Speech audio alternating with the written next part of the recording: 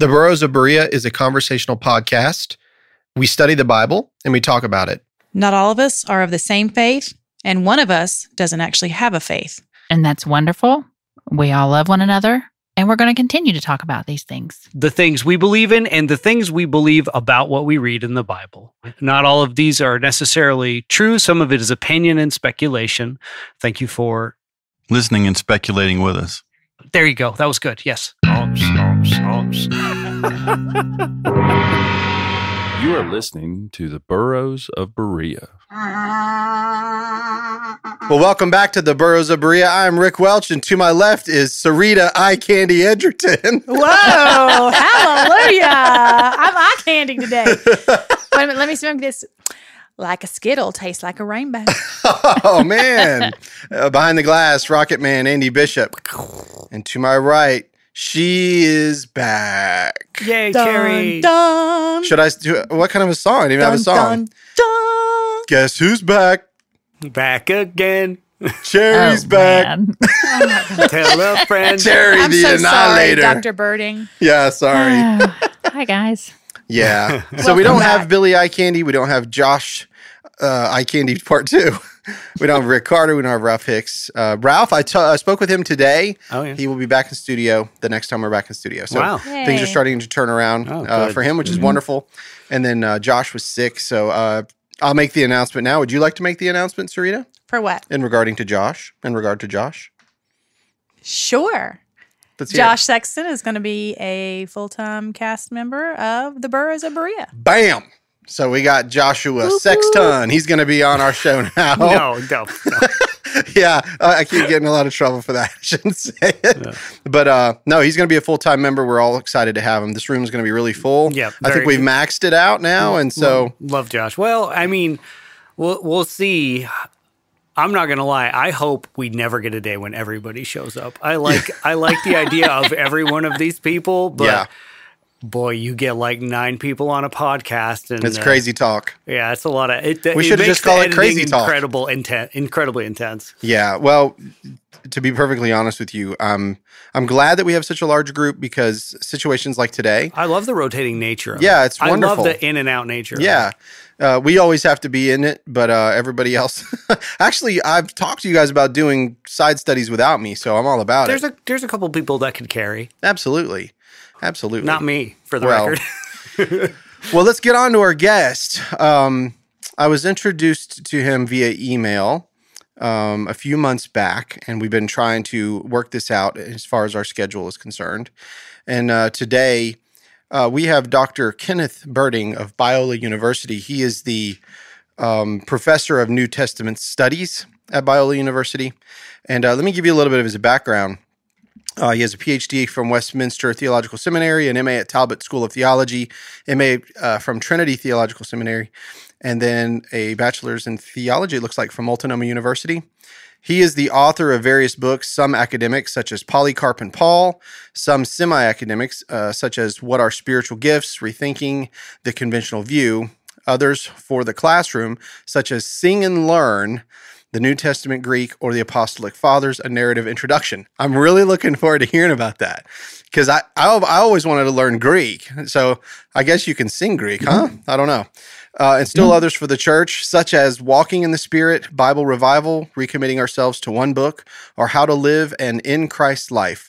He has published articles in such journals as the Journal of the Evangelical Theological Society, Vigile Christianae, I think that's right, New Testament Studies, Journal of Early Christian Studies, and Westminster Theological Journal. He is the founder of Bible Fluency, Sing It, See It, Study It, and you can find that at BibleFluency.com, and edits the Good Book blog. Before coming to Talbot, Berding was a church planter. Check this out. A church planter in the Middle East and taught at Nyack College in New York City. He has a heart for God and ministry, has written many worship songs, and has served as a worship pastor in local church ministry and is an overseer at Redemption Hill Church in Whittier, California. He regularly blogs at Kindle Afresh. The blog and website of Kenneth Berding can be found at kennethberding.com and at the Good Book blog. That's a lot to say about this one man. Dr. Berding, thank you for being on the show. Yeah, I'm so glad to be with you. I wish my mom had heard that. She would have believed it. Yeah. Did you ever, when you started the journey, did you ever think you'd get to where you are? You know what? I just want to be faithful. At the end of the day, that's what I want to do. Absolutely. Well, so I believe I was introduced to you through Bob Cruikshank. It was just through email. And thank you for being on the show. Thank you for sharing your testimony with us today. I'm very curious. So one of the first questions that I ask all my guests is, can you tell me, to the best of your ability, when the first time you heard the name Jesus Christ? Yeah, I would have been 6. My parents had just given their lives to Christ in the middle of the Jesus movement in 1970. And I embraced what they embraced. It was a pretty cool moment, actually. Wow. So you heard about it and then embraced it kind of simultaneously. Yeah, well, my dad and mom came to the Lord in 1970, and then they started sharing the Lord with the people who were, next door. And my babysitter, so I was 6, she gave life to Christ. And she shared with her boyfriend, who drove around in a VW bus, spray painted. He had long hair, barefoot. He gave his life to Christ too. And then they started inviting their friends over to our house.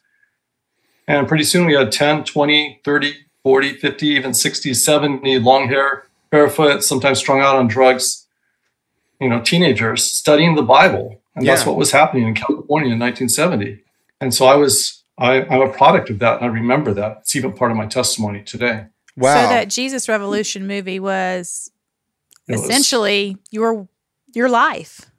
Exactly. From the ages of 6 to 8, I saw all of that stuff take place. So I'm too young to be a hippie, but I remember it really well. It impacted me really a lot. Very interesting time to grow up, I'm sure. Absolutely. And I know that, of course, Billy Graham embraced that movement. It was a massive movement. That's really when Christian music really started taking a turn. One of my favorite artists, Keith Green, he comes in later, much later. There was like Love Song. This is when Lonnie Frisbee and Chuck Smith and all that had started early on. And then, that entire, music movement happened right around that time. And it was coming out of California. I mean, it was amazing. I didn't even start mentioning this as part of my testimony until a few years ago, but it had such a deep impact on me that even to this day, I just live with an expectation that God can do something, and God might just do something really dramatic at any moment. So I'm trying to be expectant and waiting for that. I think that's where that influence came from. Wow. So tell me about the time, like your salvation experience. I'm really interested from the time of your parents and then seeing all of that. So when did this happen for you exactly? It happened corresponding to what was happening in my parents' life, because it was so dramatic. My dad came to the Lord. My mom had some sort of relationship with the Lord as a teenager, but came back really strongly and just loved Jesus tons. And I just embraced at a 6-year-old level what they had. But really, I was 14 when it really, really impacted my life. Mm-hmm. Want me to tell you a little bit about that? I'd love to hear that. Yeah, when I was 14, I don't know to this day whether it was 3 nights or 4 nights of sleep that I lost in my freshman year of high school.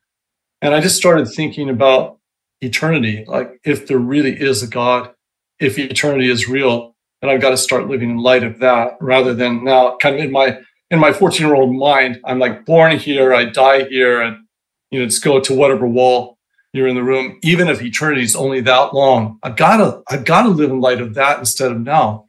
And that was the way I thought about it. And it just grabbed my mind, and I couldn't get over it. And I lost, again, I told you, I don't know if it's 3 or 4 nights of sleep. And I came out of that just with eternity kind of like deeply embedded in my heart.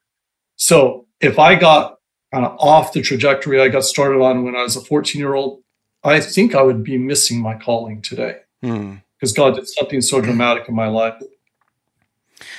So that's when it really happened. Were you going, so you had talked about being in a home church there for a while, but did you guys end up going to like just a regular church somewhere there in California? Yeah, we went to a regular church as well, but this was just something that was happening on the side. By the way, during that time, during the Jesus movement thing, my parents were doing this, only knowing about like one other group across town where this was happening, but it was actually happening in hundreds and thousands of homes across California and other places as well. Mm-hmm. So yeah, we were in a regular church too, kind of stuffy. Yeah. Nice. Allergic to the Holy Spirit type of church, but still people who love the Lord as well. Mm-hmm. Yeah, I hear that. Allergic to the Holy Spirit. I hear that a lot, actually. Whenever you, let's go from 14 on. So this has impacted your life now, and you're beginning to live a life of the Christian. And at what point do you determine, hey, I want to become educated in this? Well, I never really, after age 14, I never really wanted to do anything else. I did have a dream of having my own, music studio, and I'd been mowing lawns and saving up for that. And I thought maybe I'd be doing that back in the days of 8-track tape and stuff. But I wanted my own 16-track recorder, which was the cutting edge thing then. But that fell off pretty quickly. I cared a lot more about the Word of God. I was trying to share the gospel with my friends. I even, when I was 17, I finally realized that I've got to learn how to pray, which was the really hard one, to be honest. Mm-hmm. So like everyone who's really makes an impact in the world, they pray. And that was really hard. I committed when I was a 17-year-old, my last semester, to pray a half an hour a day. Really? Oh my word.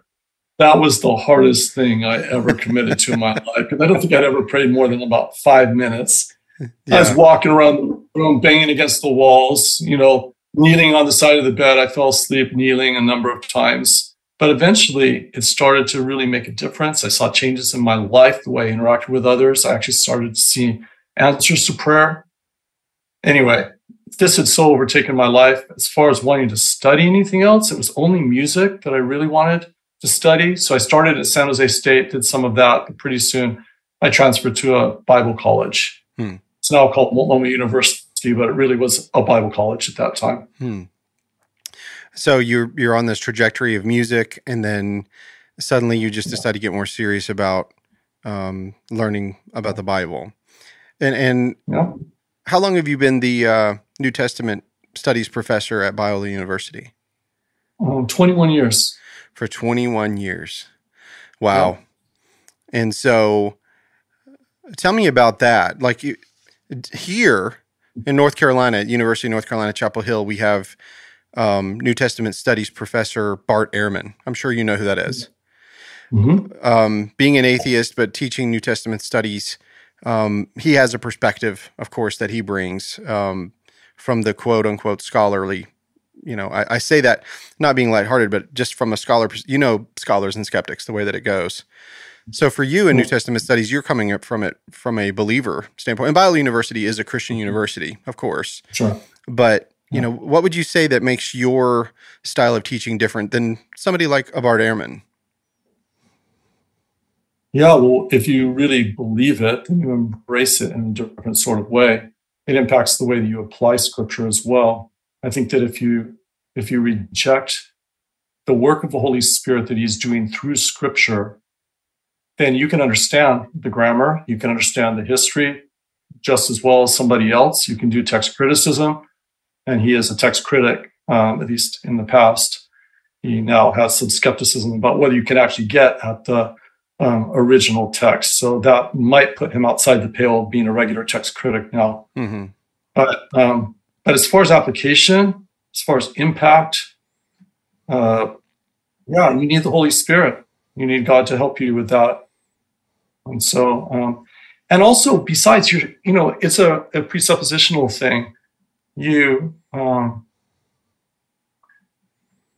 has a presupposition that is anti-miraculous, but all the writers of Scripture, they were supernaturalists, and almost everyone in the ancient world was as well. So if we're going to actually share the presuppositions of the people who write Scripture, we're going to do a lot better in actually interpreting what Scripture says. I would agree with that. Yeah, if you believe that angels exist, if you believe that demons exist, if you believe that there's heaven, if you believe that there's hell, if you believe that the resurrection of Jesus actually happened, that there's going to be a future resurrection, well, you're actually sharing the presuppositions of the New Testament writers. So you're not like kind of pushing against that. So it comes out really differently. Yeah. Sure. There seems to be we had a guest a couple of weeks back, Dr. Sam Frost, and one of the things that he was talking about as far as scholarship, he was really in deep into scholarship, into the languages and everything. And he said that what I've discovered is that most of the scholars that I see, they become skeptic, just of the Bible itself. So I think you're 100% right. Without the aiding of the Holy Spirit, you're not going to be able to look at this book in the same way that a text critic would look at it, under a microscope. But are there any things that you've heard? Obviously you studied the Greek and the Hebrew. Are there any texts or any text criticism that stand from the skeptic side that are hard for you to defend?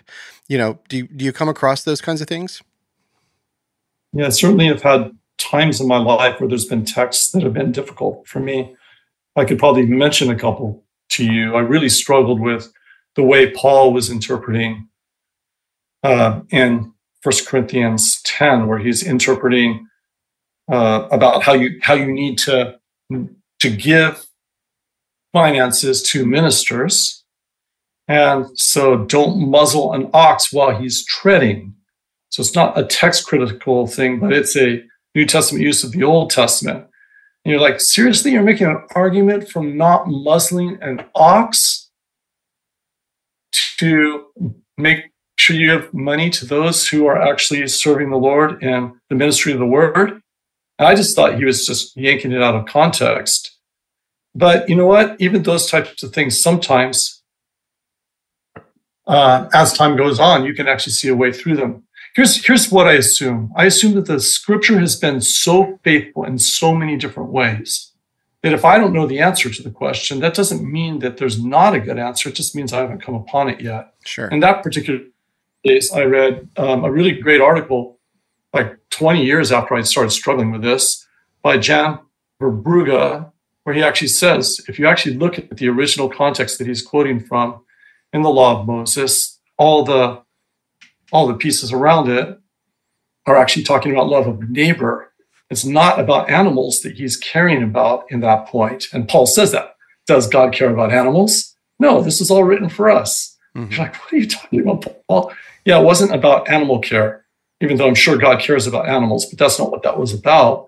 He was caring about, don't borrow your animal's ox, put a muzzle over him, don't feed him while he's threshing, and then return that hurting, unfed, untaken care of ox to your neighbor, because then you're not loving your neighbor. And that makes a lot more sense in the way that he applies it in the New Testament. Sure. So yeah, there have definitely been things along the way, and there continue sometimes to be ones that I don't know how to resolve them. Mm-hmm. But there aren't that many of them anymore. Yeah. More and more. I just take time. So what about your students? When you have young people that come in, I'm sure you get a lot of the same questions over and over. Am I right? Yep. It's one of the great things about being a professor. They actually think you're really smart because you keep getting asked the same question, so you learn how to answer it. That's brilliant. Yeah. Yeah. But I love it when I get an occasional question that's just, super outside the box. But yeah, I love college students and I love Bible students. They're really interested in learning and they want to learn. Some of them are more skeptical and some of them are more believing. We're all, this is definitely a Christian school, but among your students, you get a whole range. Sure. So I have to ask you now, and we'll get back more into your testimony, but I got to know something. So what is this sing it and learn it thing that you do? All right. So it started with Greek. I had to learn Greek twice because I learned Greek as an undergrad, and then we went overseas and I learned a Middle Eastern language. And that was really hard. And my Greek, I kept up for a long time. And then it kind of fell off. So I had to relearn it. So while I relearned it, I decided to relearn it in a way that I could teach it as well. Mm-hmm. So I started picking up really simple children's songs. Well, I started making up really cool songs for a while, and then I realized these aren't going to work. So I started using children's songs so that they would become earworms, and they would be the types of songs that would stick in their minds. They wake up in the middle of the night, and they wouldn't be able to get them out of their minds. So those are the types of songs that, and I just put Greek grammar to music. So you can sing, the articles, the noun endings, the indicative verb endings, the participle forms, infinitives, imperatives, even prepositions. All of those are put to music because there's so many different forms in Greek. So we just sing those. We sing them in class. We start chanting them, and then I give them a button if they can do all of Greek grammar in 75 seconds. It's like the most coveted button on Biola's campus. Were you going to ask something, Andy? I was just going to say, the tenses and forms is a thing we've been talking about lately, actually, as far as like how they get translated, and then you have to deal with that translation because there's a tense that doesn't exist in English. Yeah. Right. Can I put you on the spot? Is it possible that you could give me like an example? Oh, Sing to us, Dr. Berding. I'm really curious. Do you have any kind of an example? Okay, so there's 24 forms of the article in Greek. Okay. And it says hohe to tutes tu tote to tonten ton hohe ta ton ton ton tois tu stas ta. And we would just learn it by going hohe to tutes tu tote to tonten ta. Do that, that's three blind mice. So they would learn it that way. Yeah. So in my sorority, that's how we learned Greek letters in our sorority was to different music. Yeah. Alpha, beta, gamma, delta, hey, hi, ho. Yeah. Well, and then you take a shot. No, that was for Rush. We couldn't do that. Okay. You can actually sing the alphabet, the Greek alphabet, to the English alphabet song. Oh. Okay. You just go alpha, beta, gamma, delta, epsilon, zeta, eta, theta, iota. Anyway, you can go all the way through it. There's a way. If you want to check out my songs, you can hear it there. I learned some Hebrew from Barney whenever my son was a kid. Aleph, bet, Aleph, bet, Gimel, Dalet. I know the song. Oh, yeah, you know that, right? Yeah, that's how I learned the Hebrew alphabet, actually. Really? From Barney? Yeah, it's no, great. I'm just kidding. No, from Barney. Oh, did you? Yeah. I literally, my kids were listening to Barney. I learned the alphabet, and I learned Hebrew after that because I learned Greek, and then I had kids, and then I learned Hebrew. Yeah. You got to wait till after you have kids to learn Hebrew. For sure. So, wow. And so then so that work that you've done, you've written books on it, and it can be seen on your website, correct? So the Greek songs was published by Zondervan. Okay. And now it's, up until last year, I think it was being sold as a CD, but that's old technology now. So it's possible to download just an MP3 of it, and it comes with a little booklet. Yeah, and so is that just beginner? Is that beginner, or do you actually get into some pretty advanced Greek? No, it's just beginning Greek. Just beginning Greek. Okay. Just the basic stuff. Yeah. Yeah. So, in that part that I read at the very beginning, it said that you were a church planter in the Middle East. Yep. Tell me about that. So that was before you learned Greek. That's right. No, that's not right. Oh, it's I not learned right. Greek before. Okay. And then that's right. You had to learn it again. That's right. So you went to the Middle East. So tell me about that. So where in the Middle East, and what was that like? That sounds interesting. Yeah, so it was in the Middle East. I'll just leave the nation itself off the podcast because of where I went. But it was a place that is almost entirely Muslim. Mm-hmm. My wife and I went there because it was one of the most unreached countries in the world, and they needed the gospel. And so we decided that we would go there, live there, and maybe die there. Really? And try to introduce people to the gospel. And it was good. It was really hard, and it was really good. I'm really glad that we did it. My wife wouldn't trade it for anything, but there were really tough days while we were there. And a large part of the spiritual formation that has taken place in my life happened while we were there. I guarantee it. So we went to one city, And we were there for 2.5 years. And that city was a city of 2 million that had 15 Muslim background believers. So imagine a city of 2 million with only 15 Muslim background believers in the entire city. And there were only about 15 like non-Muslim, like foreign people there who would call themselves Christian in the entire city. So it was very unreached, but there was a city to the north that seemed even more unreached. So we went to that city. It was a city of 1 million, and it had no Christians whatsoever. There was no gospel outreach there. And we just prayed that God would do something there. And it was tough. I'll tell you what, I can remember going out on my prayer walk because I finally figured out that the best way for me to pray was to walk. Mm-hmm. And I would sometimes thank God for the trees, only because I knew at the final day when Jesus returned, at least they were going to give praise to God. Mm-hmm. I wasn't sure anyone else was going to. A lot of spiritual warfare. We had some opposition from authorities. We had opposition from kind of nationalist, Islamic fundamentalist types as well. Mm. We had some really hard days too. Sometimes just being a young man too and carrying the pastoral load of people who started to come to the Lord was really tough sometimes just because I was young. And yet God met us there. And by the time we left, there were 15 Muslim background believers there. And we keep in touch with that church all the time. And I know the pastor well. He's somebody that I introduced to Christ and baptized. And, I don't know, in that city, there's probably as many as 100 followers of Jesus living in a really tough place. But you know what? Yeah. They're following Jesus. I couldn't be more happy about that. Wow. Yeah. And I can imagine, to say that it's unreached, it's hard to believe that after 2,000 years that we still have pockets in the world that haven't been reached in the Middle East. So doesn't that strike you as bizarre, that it hasn't been reached?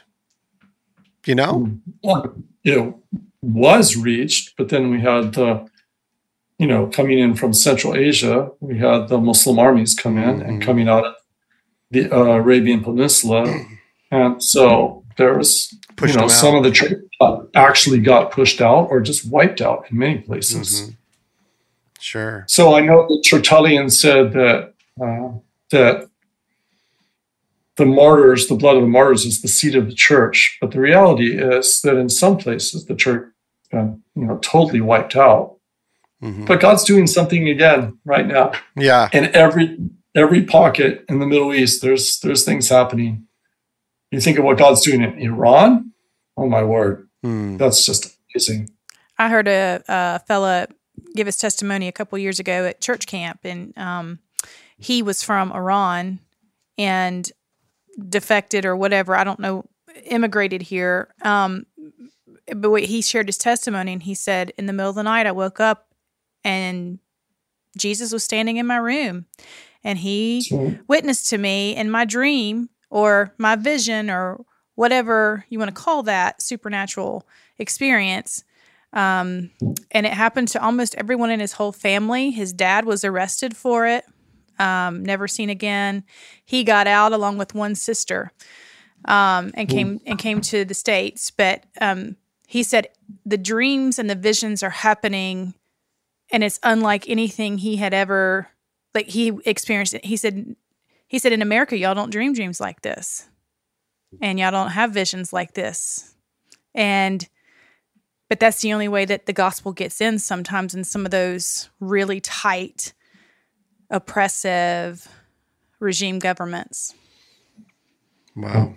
That's amazing. It was it was a powerful testimony. One of those times where the hair on the back of your neck stands up because you can almost feel the spiritual presence that he felt when he shared that. And it was from a place of genuineness in his heart. And everybody just hundreds of teenagers standing there listening to him quiet.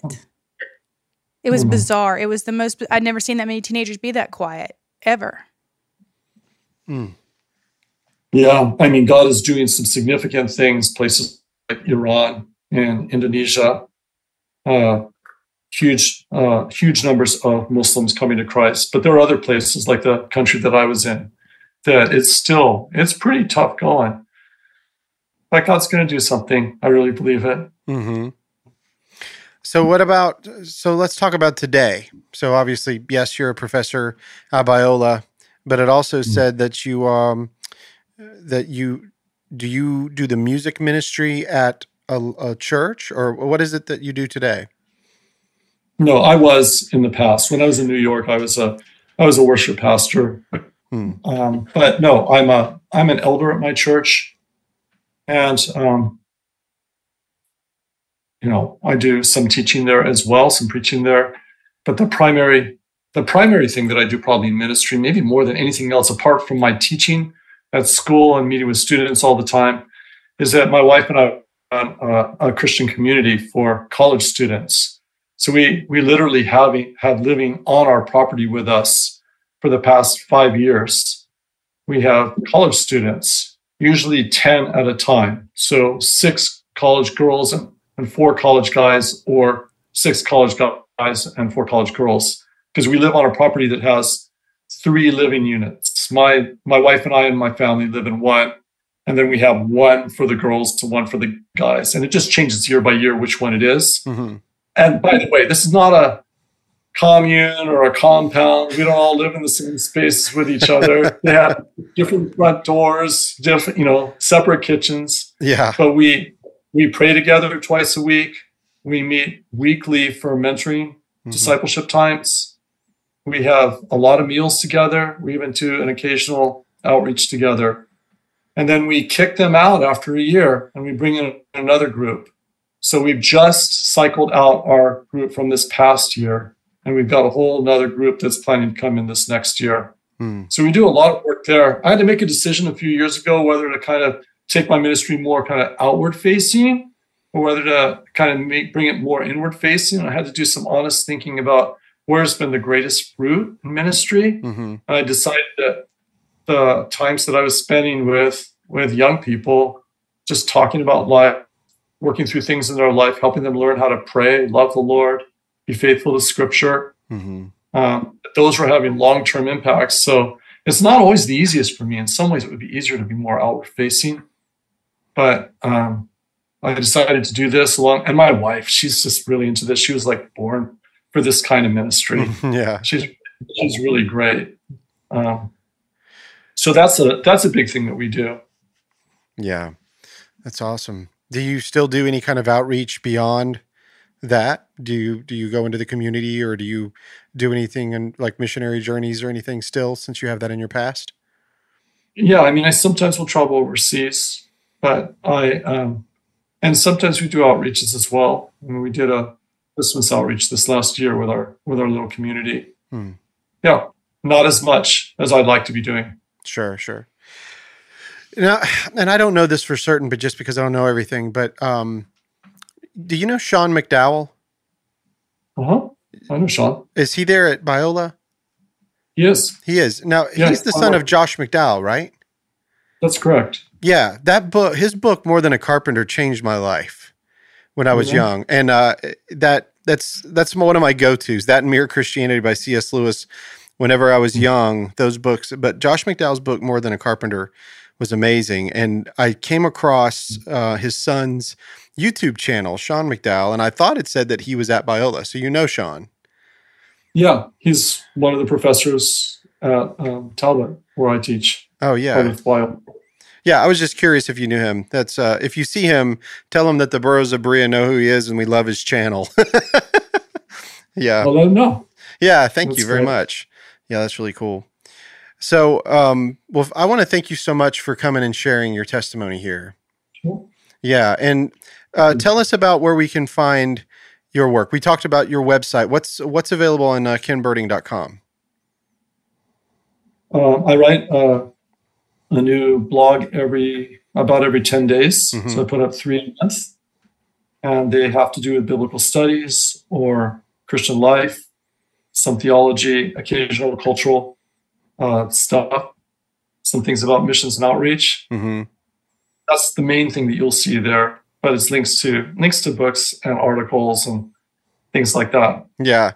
And your books, are they available on just your website, or are they also available elsewhere? They're available everywhere. They're published by regular publishers. Right. Okay. Well, let's give them the title of those books. Can we do that? Paul and Polycarp. Paul and Polycarp. I saw that. What other books do you have available? I wrote a book just recently that just came out. I've got it next to me. It's called Paul's Thorn in the Flesh: New Clues for an Old Problem. Ah. So that's a more academic book, but it is readable, actually. I have a devotional book on the doctrine of union with Christ called How to Live an in Christ Life, 100 devotional readings on union with Christ.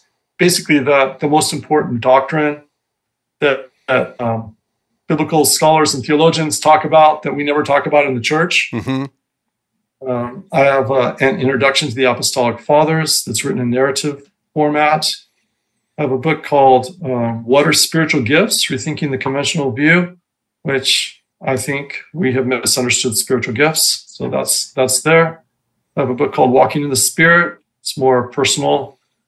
A book called Bible Revival, recommitting ourselves to one book. It's kind of a kick in the back end to actually pick up the Bible and read it. Yeah, because that's what we do here on this podcast is we just read the book, and my, oh my, have we really got into it in here. It's a wealth of information. So much. Yeah. I have a question. Yeah. So I was looking at I told you today, I was doing a little research, and you had a blog that caught my interest because we do talk a lot of eschatology on this particular podcast, and many of us have different views on it. You wrote an article called What is Overrealized Eschatology? And I read it, and I read it twice, and then I read it a third time because, it's way over my head. So can you briefly go into what your thoughts are on that? And then can Cherry ask him the question that Billy always asks? Yeah, absolutely. Okay. Yeah, sure. So what is overrealized eschatology? Well, you know what eschatology is. You guys talk about it a lot. Yes.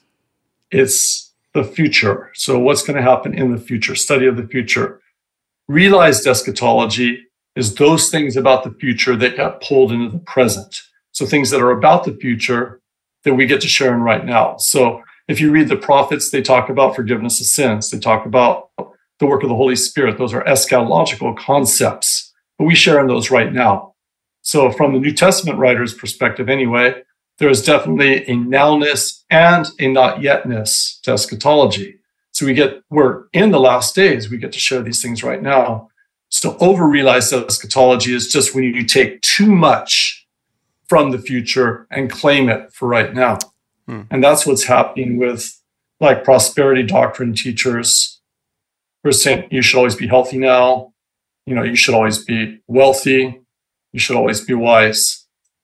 That's over-realized eschatology. And I think that Paul is actually responding to over-realized eschatology in 1 Corinthians at a number of points. So it actually helps you to understand 1 Corinthians as well. Mm-hmm.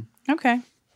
That's much simpler than what I was trying to read. So yeah. Sorry, I didn't get it well. So it's my brain, not your. I mean, it's my brain not understanding. It's my fault. So I'm just not as intelligent as I need to be sometimes when I look at these things. So I don't always understand the phrasing, or I guess maybe I was getting at what are your thoughts on the end times?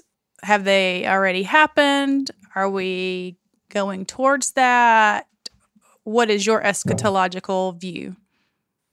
Yeah, I'm a combinationalist. So I actually think that there are things that are written about that are eschatological that had an original impact on the first readers. So they actually would have connected with something, say, going on in the first century, and also have a double fulfillment that is coming in the future as well, but not in every case. So it depends upon which prophecy we're talking about there. Okay. Mm-hmm. So yeah, I think that there's stuff coming in the future, but I think that there's also things that have already happened that were predicted that will have a double fulfillment. And I think that there are certain aspects of it, the realized eschatological concepts, that we actually get to live into right now.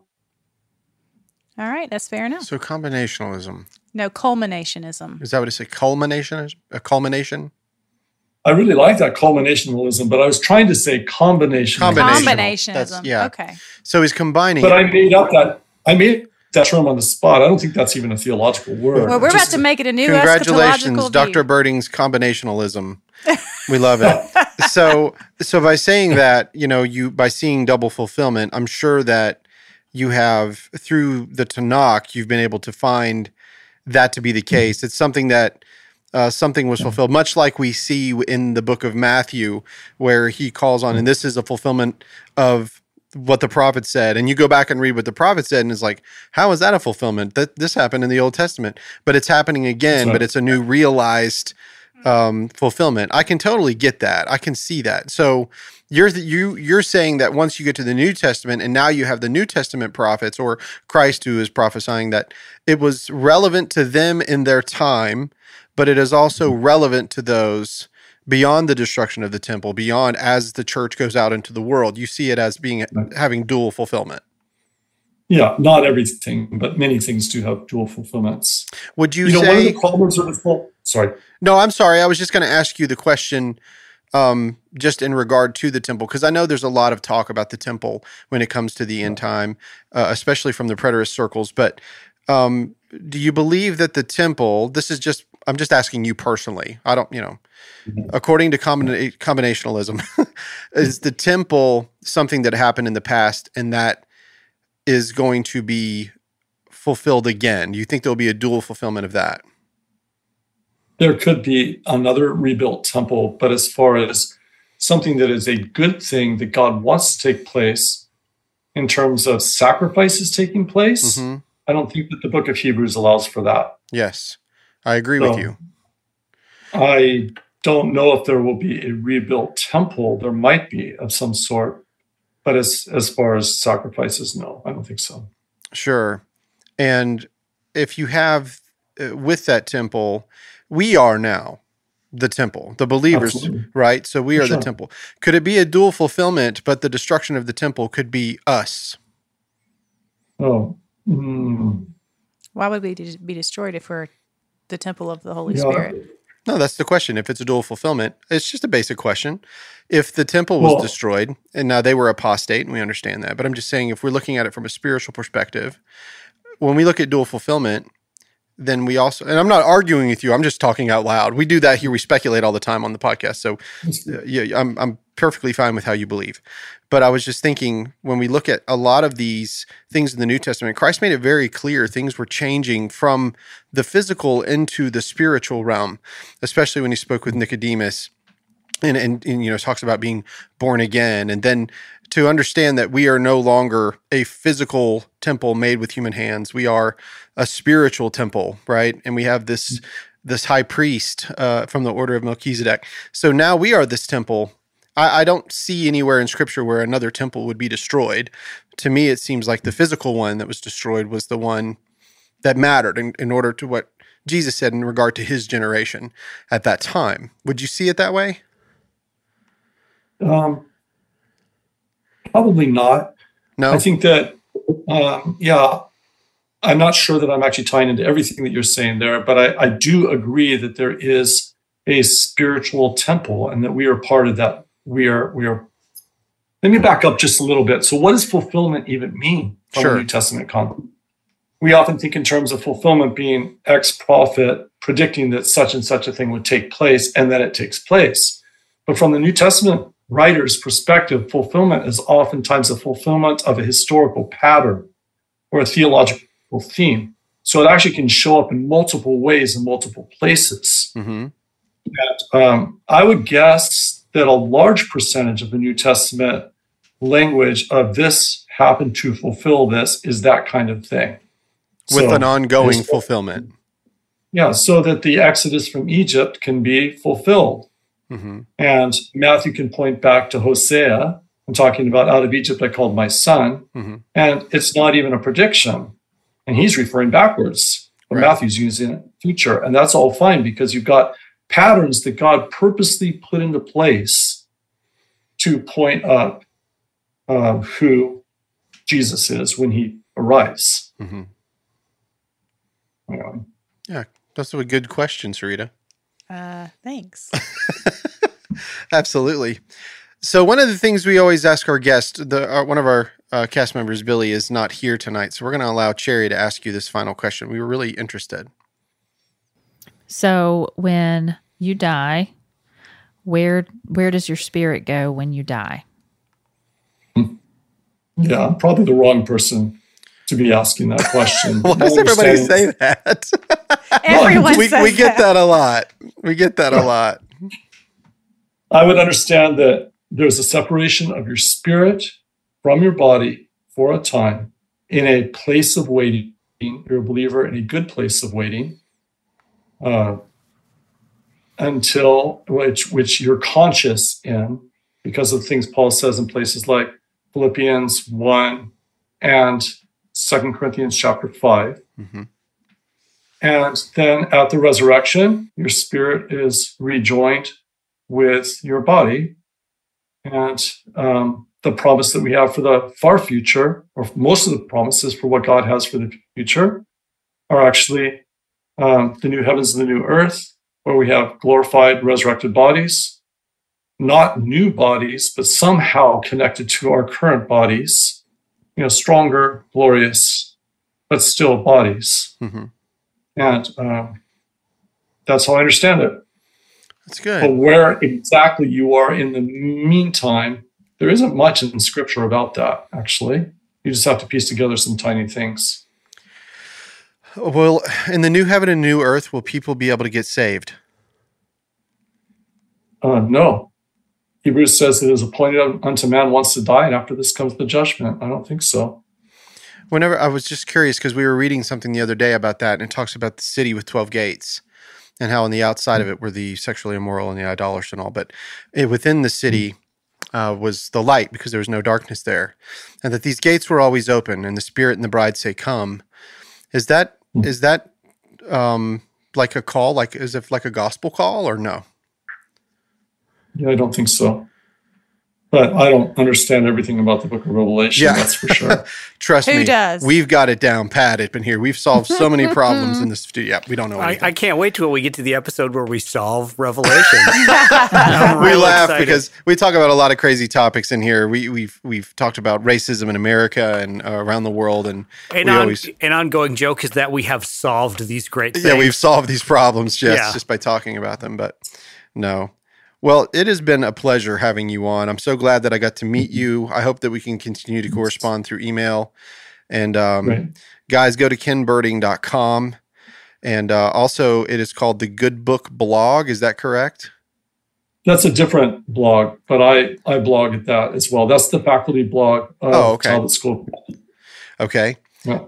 Yep. And then if you want to know the titles of his books, what I'm going to do in this, if you guys have clicked on our episode, if you go back to the paragraph, you will see the links that will take you to, I'll try to put a few of the links to his books as well as his blog and his website. So great. Thanks so much. Yeah, I really appreciate you being on the show. Thanks so much. And please don't forget, tell Sean McDowell that the Burros of Berea said hi. And that when I see him, it's summer, so it might be a little bit, but when I see him, that's fine. That's fine. He's not going to know who we are anyway. So if it's a year, it'll be the same, right? But please do tell him that we appreciate his channel. He's really doing a marvelous job out there as an apologist. And of course, his father changed my life at a young age. So it was awesome. But anyway, so thank you. I appreciate you guys, how much you love the Word of God and how much you love to talk about it and dive deep into it. That just warms my heart. Appreciate it. Yeah, thank you. We really get confused by it, and sometimes we read things and we're like, what in the world is it saying? We try to go back and read the, Greek or the Hebrew, and we already know that using a Strong's Concordance, although powerful, doesn't really put together a sentence correctly, and so you can get skewed, but we're doing the best that we can with the English versions that we have. And just relying on the Lord to help us and to teach us. So, but thank you. Thank you for saying that. All right. All right. Well, thanks again. Thank you. And we'll talk to you guys again next time on the Burros of Berea. Peace out. Dun, dun, dun, dun, dun, dun, dun, dun, Awesome. dun, dun, Thank you dun. so much. Hey guys, this is Rick from the Burros of Berea. Do you know how much blood, sweat, and tears it takes to make a podcast? None. But that doesn't mean that it doesn't cost a lot. And so if you guys don't mind, if anybody would like to give to help us with these episodes, it would be great. We'll put out even more content. And if you go to our Patreon page, just search for the Burros of Berea, you'll get extra notes, extra episodes, and it's pretty much free. $1 gets you a lot. Thanks, guys. Yeah. Oh yeah, the only person you'll be able to see is Rick. Just 'cause This you're is right next to him. Sarita. Hi, Sarita. So I was kind of reading up on trying to catch up on who we were interviewing today. Mhm. I did not. Well, I don't like worry to go about it. in We'll figure blind. it out. It's great. Sometimes it's better that way anyway. Yes, I'm interested in a couple of little topics, so we'll see how that goes. See if you mention them. Well, if you mention them, maybe I'll ask about them. So Yeah, feel free to ask anything. Really, I'm pretty open book, so we'll see how that goes. and where are you calling from? So I'm in Southern California near Los Angeles, Okay. right on the border of Los Angeles County and Orange County. My grandfather lives in San Bernardino. Yeah, I had a year and a half of my growing up in San Bernardino. Just there the other day. Have been trying to get him to come back home, but he hasn't. So So is this home for you, Sarita? South Carolina is, yes. But I'm in North Carolina today doing their podcast. Great. Shut them in their safety cage. Safe for me. So who's the bass player? That would be Andy Bishop. He's That our is sound me. engineer. I'm in the other room. You can only see Rick anyway, so I guess it doesn't matter to Yeah. you. But I'll give you a quick introduction.